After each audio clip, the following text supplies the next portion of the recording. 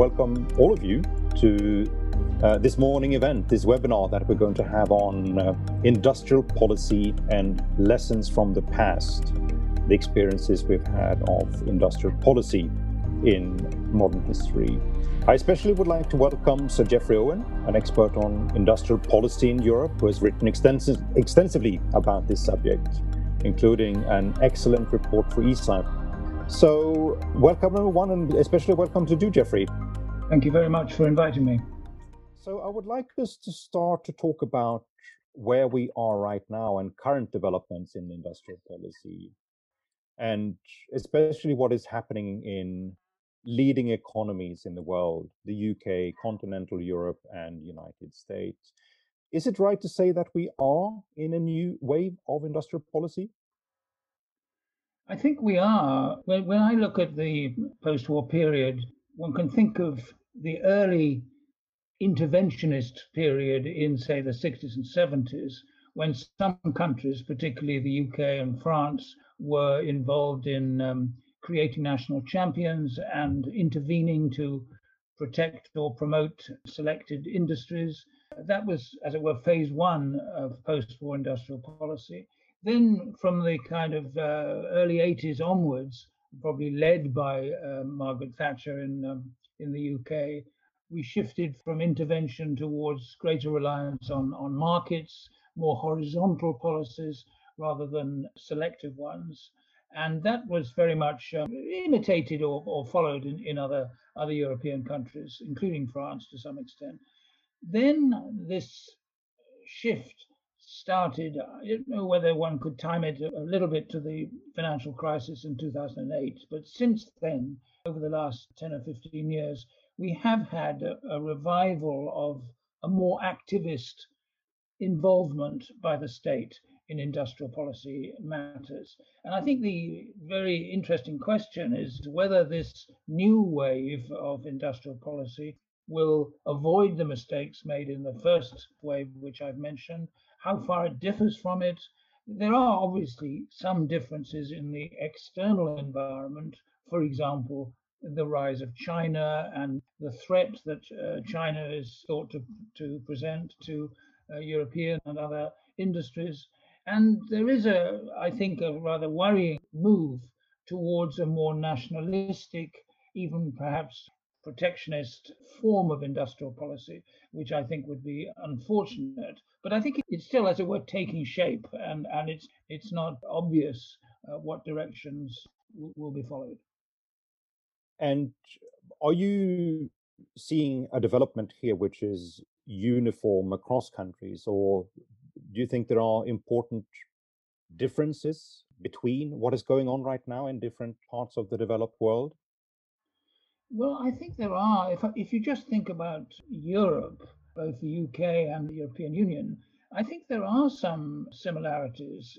And I'm thinking particularly of this shift, a little bit of shift towards more nationalistic approaches. For example, on foreign takeovers, the country like the UK, which has traditionally been extremely open to inward investment and generally permissive in terms of foreign acquisitions of major British companies, that seems to be changing somewhat, as indeed it has in Germany, as part of the German industrial policy as unveiled by Mr. Altmaier, the need to have better instruments to prevent or discourage foreign takeovers that are thought to involve sensitive companies, sensitive technologies, and so on. So that, I think there are some similarities.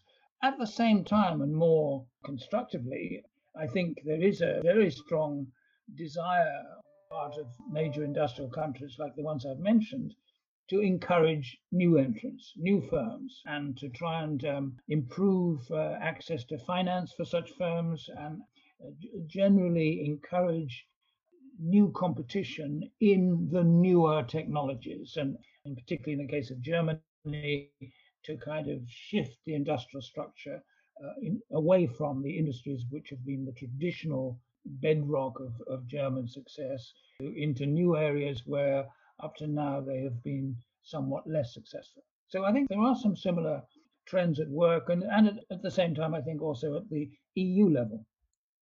I mean, one thing that you can hear, not that very often, but at least on occasion, is the talk about national champions or indeed creating European champions. And that language to me suggests that they have perhaps an older model of industrial policy in mind when they're thinking about this. Is that also what you're seeing, that there is, in addition to what you just said about the desire to have more new entry, new entrepreneurship, creating more of an entrepreneurial culture, perhaps with the help of industrial policy, that there is also a trend that they want to defend incumbents and support large multinationals in sort of their stride to keep up competitiveness as well? Yes, it's interesting. I mean, obviously, there was this famous case a year or two back involving Alstom in France and Siemens in Germany on the railway equipment side. And so there is a sort of conflict there, isn't there? A potential conflict between, on the one hand, European competition policy, which discourages potentially anti-competitive mergers, and the desire, on the other hand, to have strong companies that can cope with Chinese competition in world markets and so on. I mean, my impression is that the old style promotion of national champions through government induced mergers, as we had on several occasions in the UK, most obviously in the car industry, in the auto industry. I don't think there's much of that around. I think there may be a degree of protection, as I mentioned in the case of takeovers and so on, but I think the creation of European champions, well, it does figure somewhat, or seems to figure, in Altmaier's thinking about how industrial policy should evolve. But I don't think that has really taken on. At least that's my impression, and not taken on in a big way. Is there any other motivation to this new wave of industrial policy than perhaps fear of China and sort of a desire to help companies to avoid Chinese firms steamrolling European companies, either sort of in European British markets or perhaps in third markets where some of these Chinese firms have become big?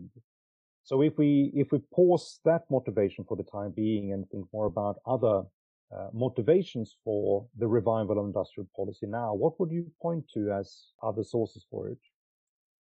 Well, I think in relation to Europe, which is, I suppose, the area which I've most looked at most closely, I think there is an anxiety. But if you go back to the 60s and 70s, you remember there was a lot of worries about the so-called technology gap between Europe and the United States, and how we must catch up in these various key technologies. I think there's a bit of that around the place, and the sort of general feeling is that there are new technologies coming along, and artificial intelligence and quantum computing and so on, where the fear is that Europe is going to be squeezed between the US on one side, China on the other. So I think there is a sense that the industrial structure in Europe needs to be shifted somewhat in the direction of so-called cutting-edge technologies, so that we're less dependent on the older industries. But of course that is combined with an anxiety that the older industries keep going and are not allowed to decline. And obviously, most importantly, in the case of Germany, the auto industry, which is so important there and which is facing quite difficult challenges. But I think there is probably to a much greater extent than in either of the two earlier phases, a greater focus on new technology, new firms, new entrants. How can we get the same dynamism that is associated with the United States on the one hand, without going in for the massive subsidies and sort of top-down direction, which seems to characterize Chinese industrial policy? Let's return to that issue in a while when we talk a little bit more about trends and developments in industrial policy. But what I'd like to do first is perhaps to step back in time a bit and look back at the history, what we've learned from the past, both good lessons and bad lessons, basically what worked and what didn't work in industrial policy in the past. So you've already mentioned, Jeffrey, these two different phases that you have identified in the past, in past industrial policy. So if we start with the first phase, what was distinct about industrial policy in the first phase, and what would you say are the lessons that we've learned from that period? Well, I think, and this here I'm obviously mostly influenced by our experience in the UK, but a little bit on other European countries too. I think we've learnt, most importantly, the inability of governments to identify the right industries to support and support them in a kind of top-downish type of way. I think that that's one very important thing, that where governments have taken a direct stake in creating new companies, creating large companies, as in the case of British Leyland Motor Corporation, where I worked for a few years, that can end in tears. Greatly underestimated in our case, I think probably in other countries too, but particularly in our case, greatly underestimated the problems of getting these great big mergers to work efficiently and all that. That's an important lesson, and I don't think we're going to go back there. I mean, I think one can never be completely sort of black and white about these matters. And in one case, which is often used by proponents of an active industrial policy as a good example, is the case of Rolls-Royce in the UK, which was and is the principal manufacturer of aero engines. And it went bust in the early 70s and was in effect nationalized by what was then the Conservative government. And that in the end, that worked reasonably well, in the sense that Rolls-Royce did have a innovative engine design which turned out to be rather successful.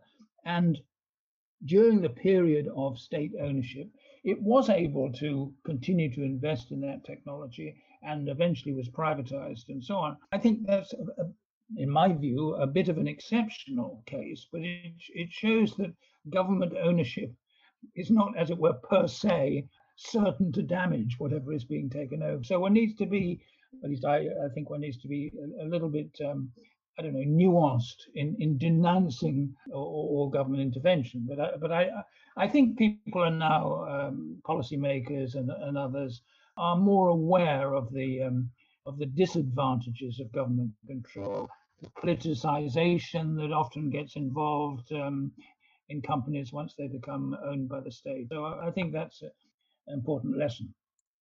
So basically, it's difficult to pick winners. Is that one of the lessons from the first phase, perhaps, that governments can do a lot in terms of taking over firms or trying to organize the markets where firms operate? And sometimes they will strike gold, but quite often they won't. And it's difficult to understand sort of ex ante what factors that are going to lead to success and what factors that are going to lead to failures.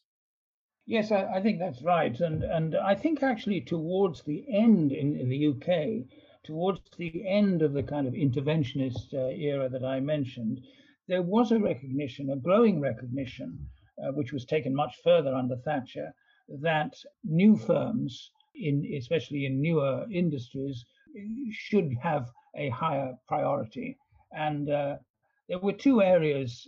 One was biotechnology and the other was semiconductors, where the Labour government in Britain in the late 70s helped to create two new firms, which was a sort of a sign of shifting away from we must have big national champions towards more innovative new firms that had fresh ideas and are more likely to exploit new technologies than the incumbents. So I think that was a sort of a beginning of a trend which was taken much, much further by the Conservative governments which held office in the 1980s and 90s, where, as I mentioned before, there was much more focus on horizontal policies, how to encourage more spin-out companies from universities and all that sort of thing.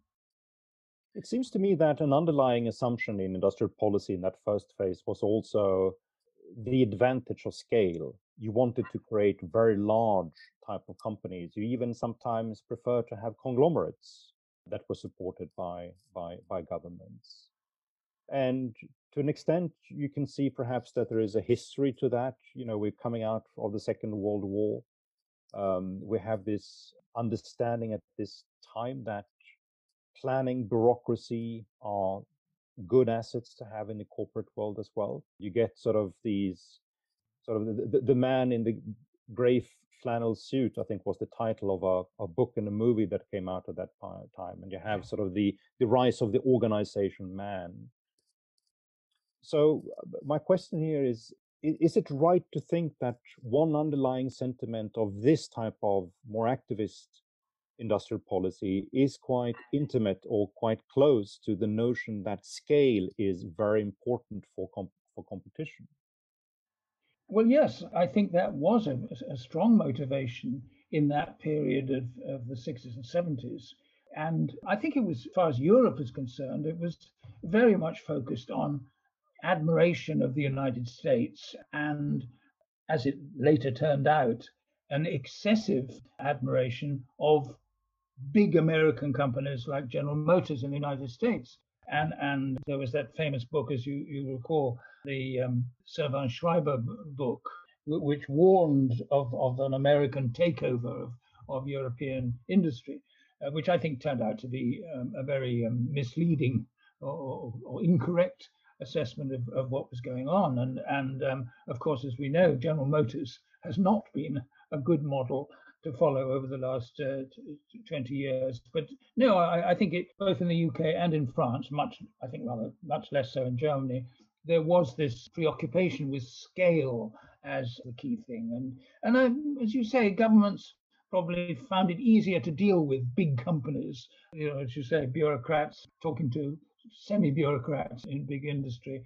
And I think that's, there is a touch of that in current industrial policy thinking, but I think it's much, much less strong than was the case before. It's interesting to see German ministers pointing. Obviously, they want BMW and they want Siemens and so on to survive and prosper, but they point to a company like BioNTech in the vaccine field as a great German success, which of course it is. And that's an example of a newer company that is embracing new technology and doing rather well. And how sort of during this phase, and we can perhaps also look at a few other countries here, Ben, what was the notion about the relationship between big firms and small firms at that point? I imagine sort of a country like Germany already then were sort of on their way to develop what is now called the Mittelstand, with an ecology of many pretty small industrial-oriented firms that at least serve as part of the backbone of the German economy. Was that an occupation also in the first phase, that you were proud and wanted to develop sort of that ecology of SMEs as well, or was it predominantly focused at creating large firms, sometimes at the expense of SMEs and their role in the economy? Yes, I think in the first phase, policy towards SMEs was not a high priority. I think it became much more of a priority in the second phase of the 80s and 90s.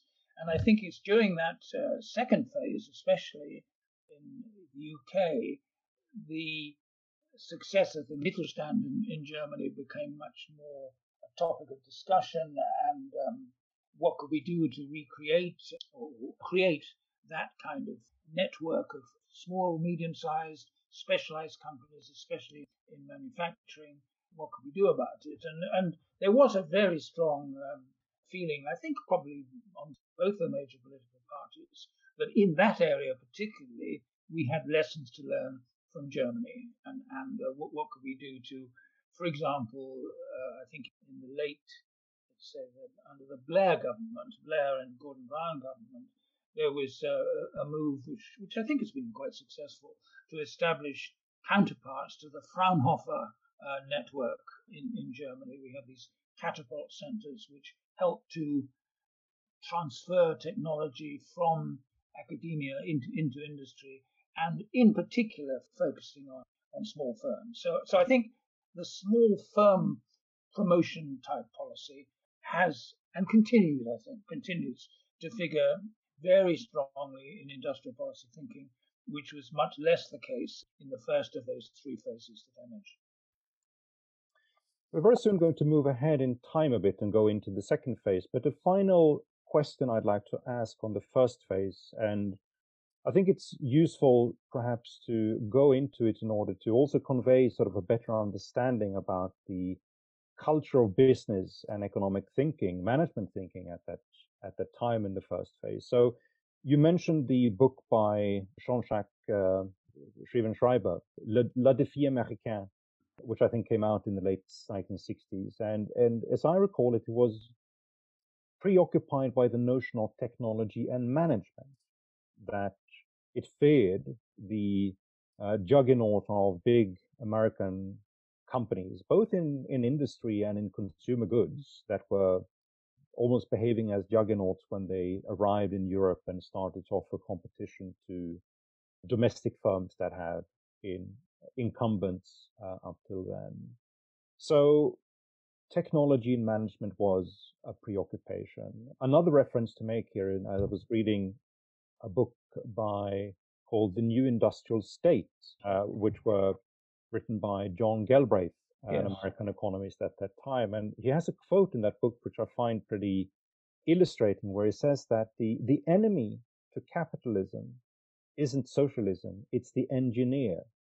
And this notion that sort of you had a almost mechanic thinking about how the economy works, where you wanted to add a lot more capabilities on technology, engineering, and indeed management, the ability to manage engineering firms.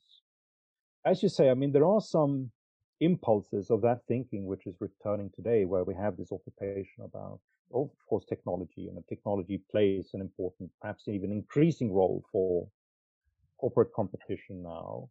But going back sort of to that first phase and trying to sort of to get this cultural understanding a bit deeper, would you agree with me sort of to say that this culture itself was sort of deeply ingrained in industrial policy, how governments thought about what they wanted to achieve?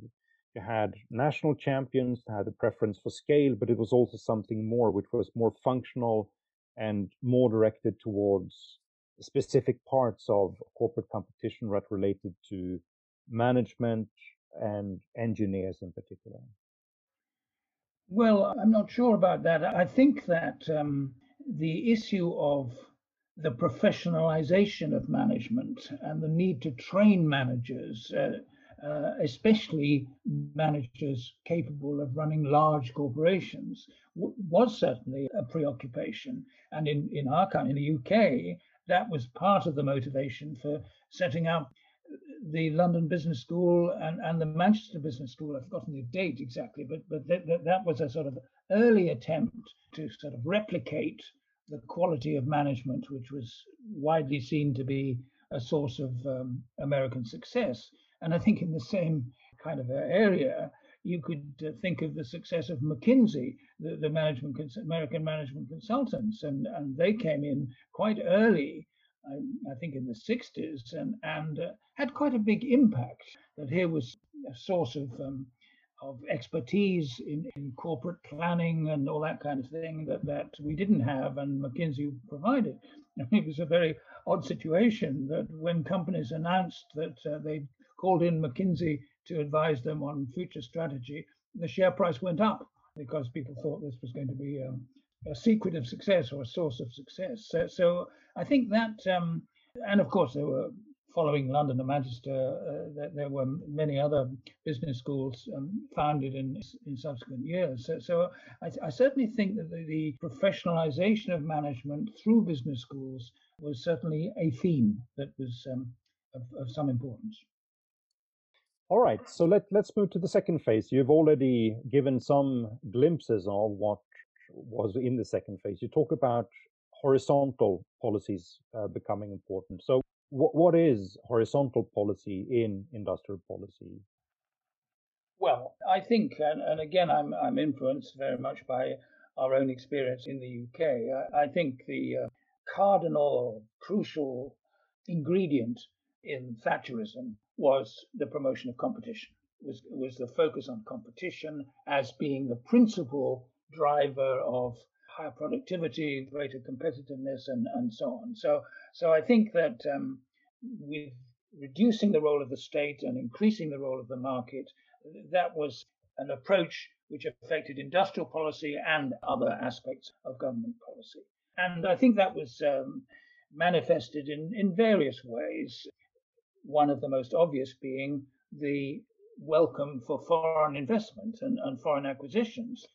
I remember a case which I followed when I was on the Financial Times, I think it's in the 60s, when a Swedish company, SKF, well-known Swedish company, was about to take over the leading British ball bearings company. And that provoked a great fuss, these horrible Swedes coming in and buying one of our crucial companies. And so in comes the government and says, well, we can't allow this, and we'll engineer a kind of all British solution, merging. So the Swedes were seen off. And then a few years later, under Thatcher, this company, the ball bearings, national champion in ball bearings, was sold to a Japanese company with no fuss whatsoever. It was, and it's been, I think, quite a successful acquisition. So obviously, British Leyland was broken up and parceled out to various foreign acquirers.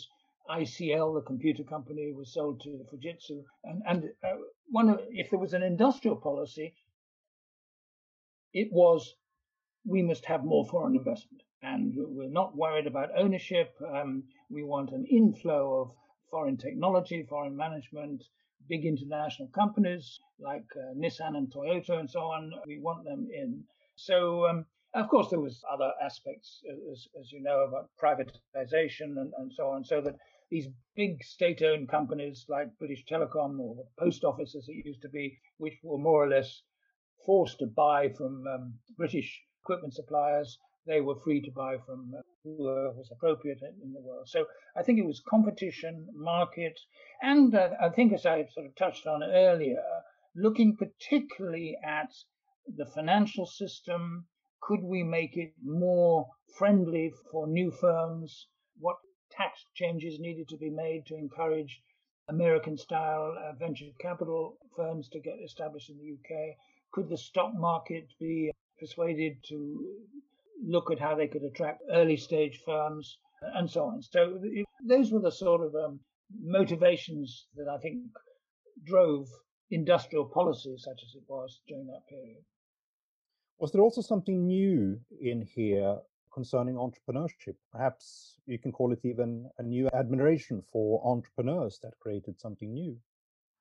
Yes, very much so. I think at a sort of personal level, Margaret Thatcher, as Prime Minister, liked to surround herself with self-made, business entrepreneurs who'd made their own successful companies and so on. Yes, and her ministers were very much seized of that line. And yes, I think entrepreneurship was given a high priority. How can we encourage them to get started, to get bigger? Is there something we could do in the financial system that would improve their chances of survival and so on?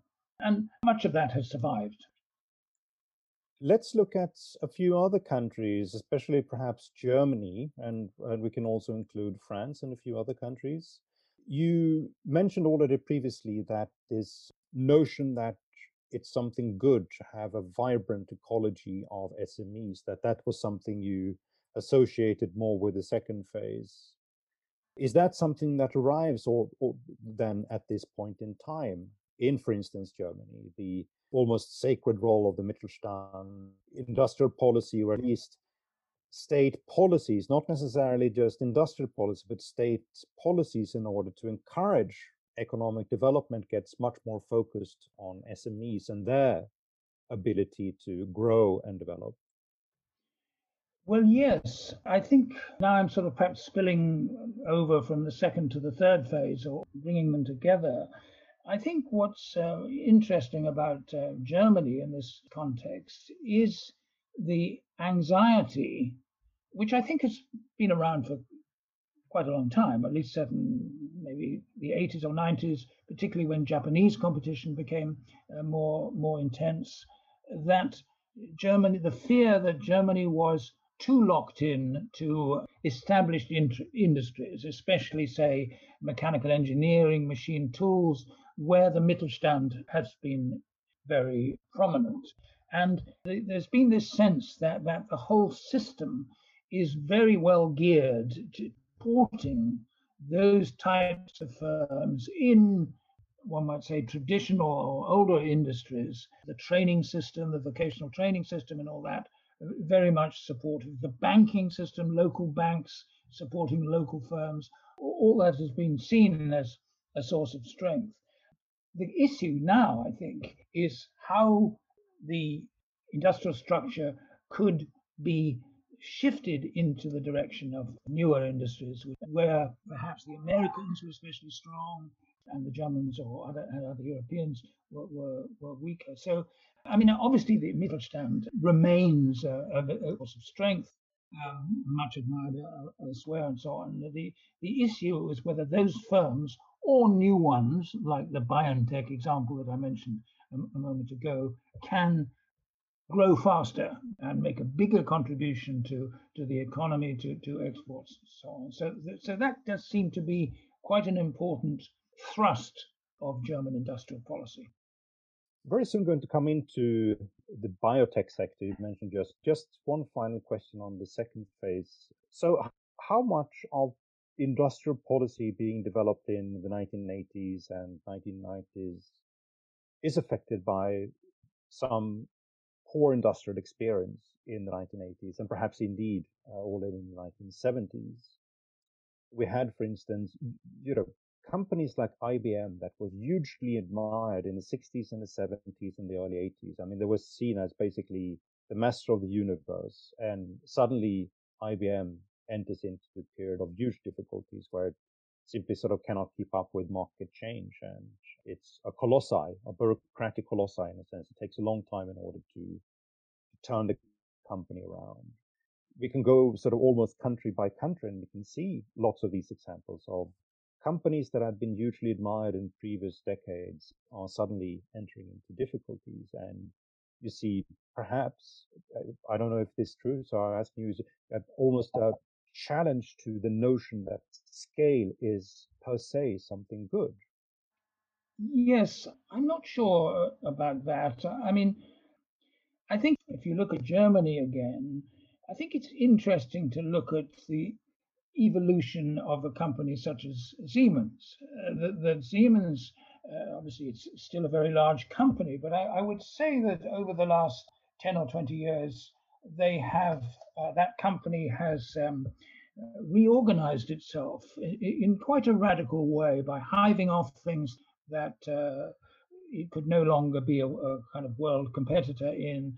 And I think in part, and this is sort of part of globalization, which is a slightly different story, they have responded to shareholder pressure. You're hanging on to the semiconductor business for too long and you're never going to make it against Intel and so on. And so I think the big companies, still very important, but have move towards a greater degree of specialization. We're not going to try to cover the whole of the electronics spectrum, but play to our strengths, and of course create new strengths. But so I think the sort of a conglomerate approach has very much faded away. I mean, our situation in Britain is a bit different since we don't have companies like Siemens. We're rather short of big companies, and I think that's a bit of a weakness in our situation. We have some big companies in the pharmaceutical industry, which is good, GlaxoSmithKline and AstraZeneca, but outside, and one or two in the aerospace sector and so on, but we're rather short of big companies. And historically, that's been a big strength in the United States, hasn't it? That you get these companies like Hewlett Packard and so on, from which all kinds of spin-off companies emerge. So it's a mixed picture. All right. So let us talk about biotechnology, which is something you've covered in a book that you co-authored on. especially sort of the British development of a biotechnology sector.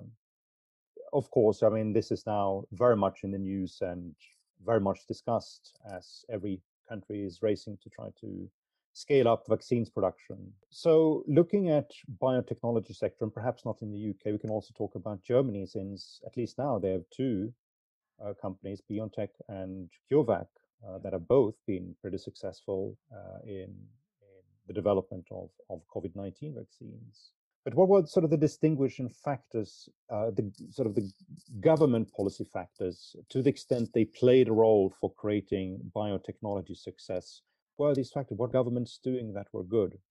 Well, I think that if you take the UK first, I think the UK governments have played their cards quite skillfully in this sector. The government, as I briefly mentioned earlier, under Labour, set up the first British biotech company, which is called Celltech, back at the end of the 70s. And although that company was subsequently acquired by a Belgian pharmaceutical group, it was a sort of pace setter or a kind of sort of a role model.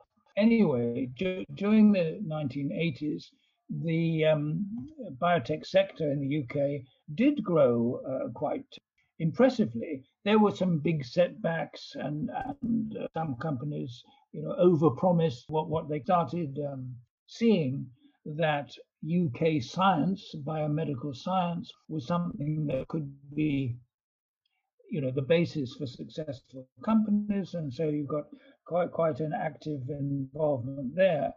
And I think by European standards, at any rate, the UK has done well in the biotech sector.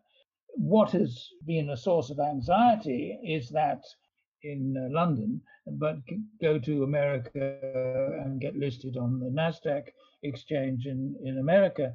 But that reflects the fact that the US has a much bigger biotech sector, has a much bigger early stage firms and so on. And I think the German story is much more is interesting in that there, as you will recall, there was a burst of activity in the German biotech sector, I think in the mid to late 90s, stimulated by government, both at the federal level and at the state level.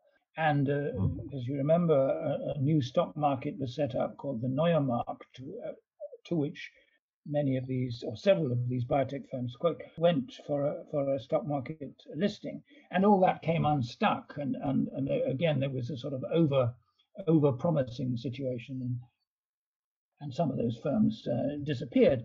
But I think that since then, and probably thanks to, in part at any rate, to government-led sort of assistance schemes or financial assistance schemes, firms like, I think BioNTech as an example, they have made use of at least two of the German government financial assistance schemes, and that's been helpful. Whether that's been decisive in their growth, I'm not sure. But again, my impression is that okay, as you say, CureVac and BioNTech are well known, but I think there are others that are doing okay. So I think that in that area, the Germans have certainly recovered from that Neue Markt disaster, and that sector looks, I would have thought, reasonably promising. All right, so a few questions, Jeffrey, from other audience. Let's start with one which is on the linkages between industrial policy and trade policy. I mean, is there such a linkage in the first place that you can sort of link what you do domestically to desire on the external front to protect or open up? Well, again, I am rather anxious about the trend in Europe, and I think also in the EU and also in the UK, towards what sometimes is called strategic autonomy. The suggestion that we should look again at supply chains around the world and see what can be reshored into domestic areas and so on. Obviously, the vaccine situation has highlighted all that, and I think that there's an intimate connection between industrial policy and trade policy, and one that should be looked at, very much taken on board. Again, I worry in our case, the British case, at sort of rhetoric from ministers, which seems to imply quite a number of so-called strategic industries, which should be preserved or created. And there's a particularly tricky issue at the moment, and I'm not sure how it's going to be solved, over the steel industry in the UK, which is in a very difficult, weak situation. What can the government do? Is steel a strategic industry in some sense? Should the government intervene directly with I don't know, equity injection or whatever? I mean, that's one area, and it seems to me that if you start moving along that track, all kinds of industries can appear to have some kind of strategic value or something to do with national security and so on, and should be preserved in the UK. I think that the trade policy aspect of this whole thing is extremely important, and I very much hope that the reshoring tendency does not get out of hand. All right. A final question, Jeffrey, before we are going to close. This is also it's a question from one person in the audience, but also links to something that we were talking about previously when I made that connection between the admiration for bureaucracy, management skills, engineers back in the first phase of industrial policy and what we're seeing right now. So the comment here from one in the audience is basically that his experience is that management is becoming more top heavy in business again. And it's especially been so in the past 10 years. A lot more coordination, many more people are sort of sucked into spending a lot of their working time in meetings and just following the email flow that takes place within large and complex organizations. And all that takes time away from more sort of productive work that you could do. So I think to add a question to that comment is basically, do we have sort of a notion right now where it's again a premium on scale, large companies, and the role of management, especially in large companies, that management there is much more professional than you have in other types of companies, and in an age when technology is becoming ever more important, it is critical again that we move towards large entities that can attract these type of engineers, even if it's top heavy or sort of also very much top down, even if it leads to a lot of waste of labor resources. Are we yet again at this phase, like in the first phase, where we prefer large units in order to compete in the world? Well, I think my feeling is really not the same as that you've just explained. I mean, I think, and again, this is maybe a British viewpoint that's not necessarily shared in other countries, but my impression is that the focus is much more on innovative business, smaller business, fintech, for example, which appears to be quite a growing sector in the UK and elsewhere. When I left university a long time ago, many people first choice was to go and work for Ford or Unilever or Shell or BP or whatever. Now, I'm sure some people are continuing to do that, but I think the much stronger motivation nowadays is to start their own business or have in mind to start their own business. Maybe they might work for McKinsey for a few years and then start their own business. So I think it's what I think is healthy and encouraging is that this sort of combination of starting new things, making use of new technology, in some cases, drawing on scientific discoveries made in universities. I think that's where a lot of young people are seeing their future. Of course, we want medium-sized companies of all sizes to flourish, including big ones. But I do feel that the attitude of young people to their careers and where they think they can enjoy themselves, make reasonable money, and also contribute to prosperity and economic growth and so on. I think that's all encouraging, and I'm optimistic about that.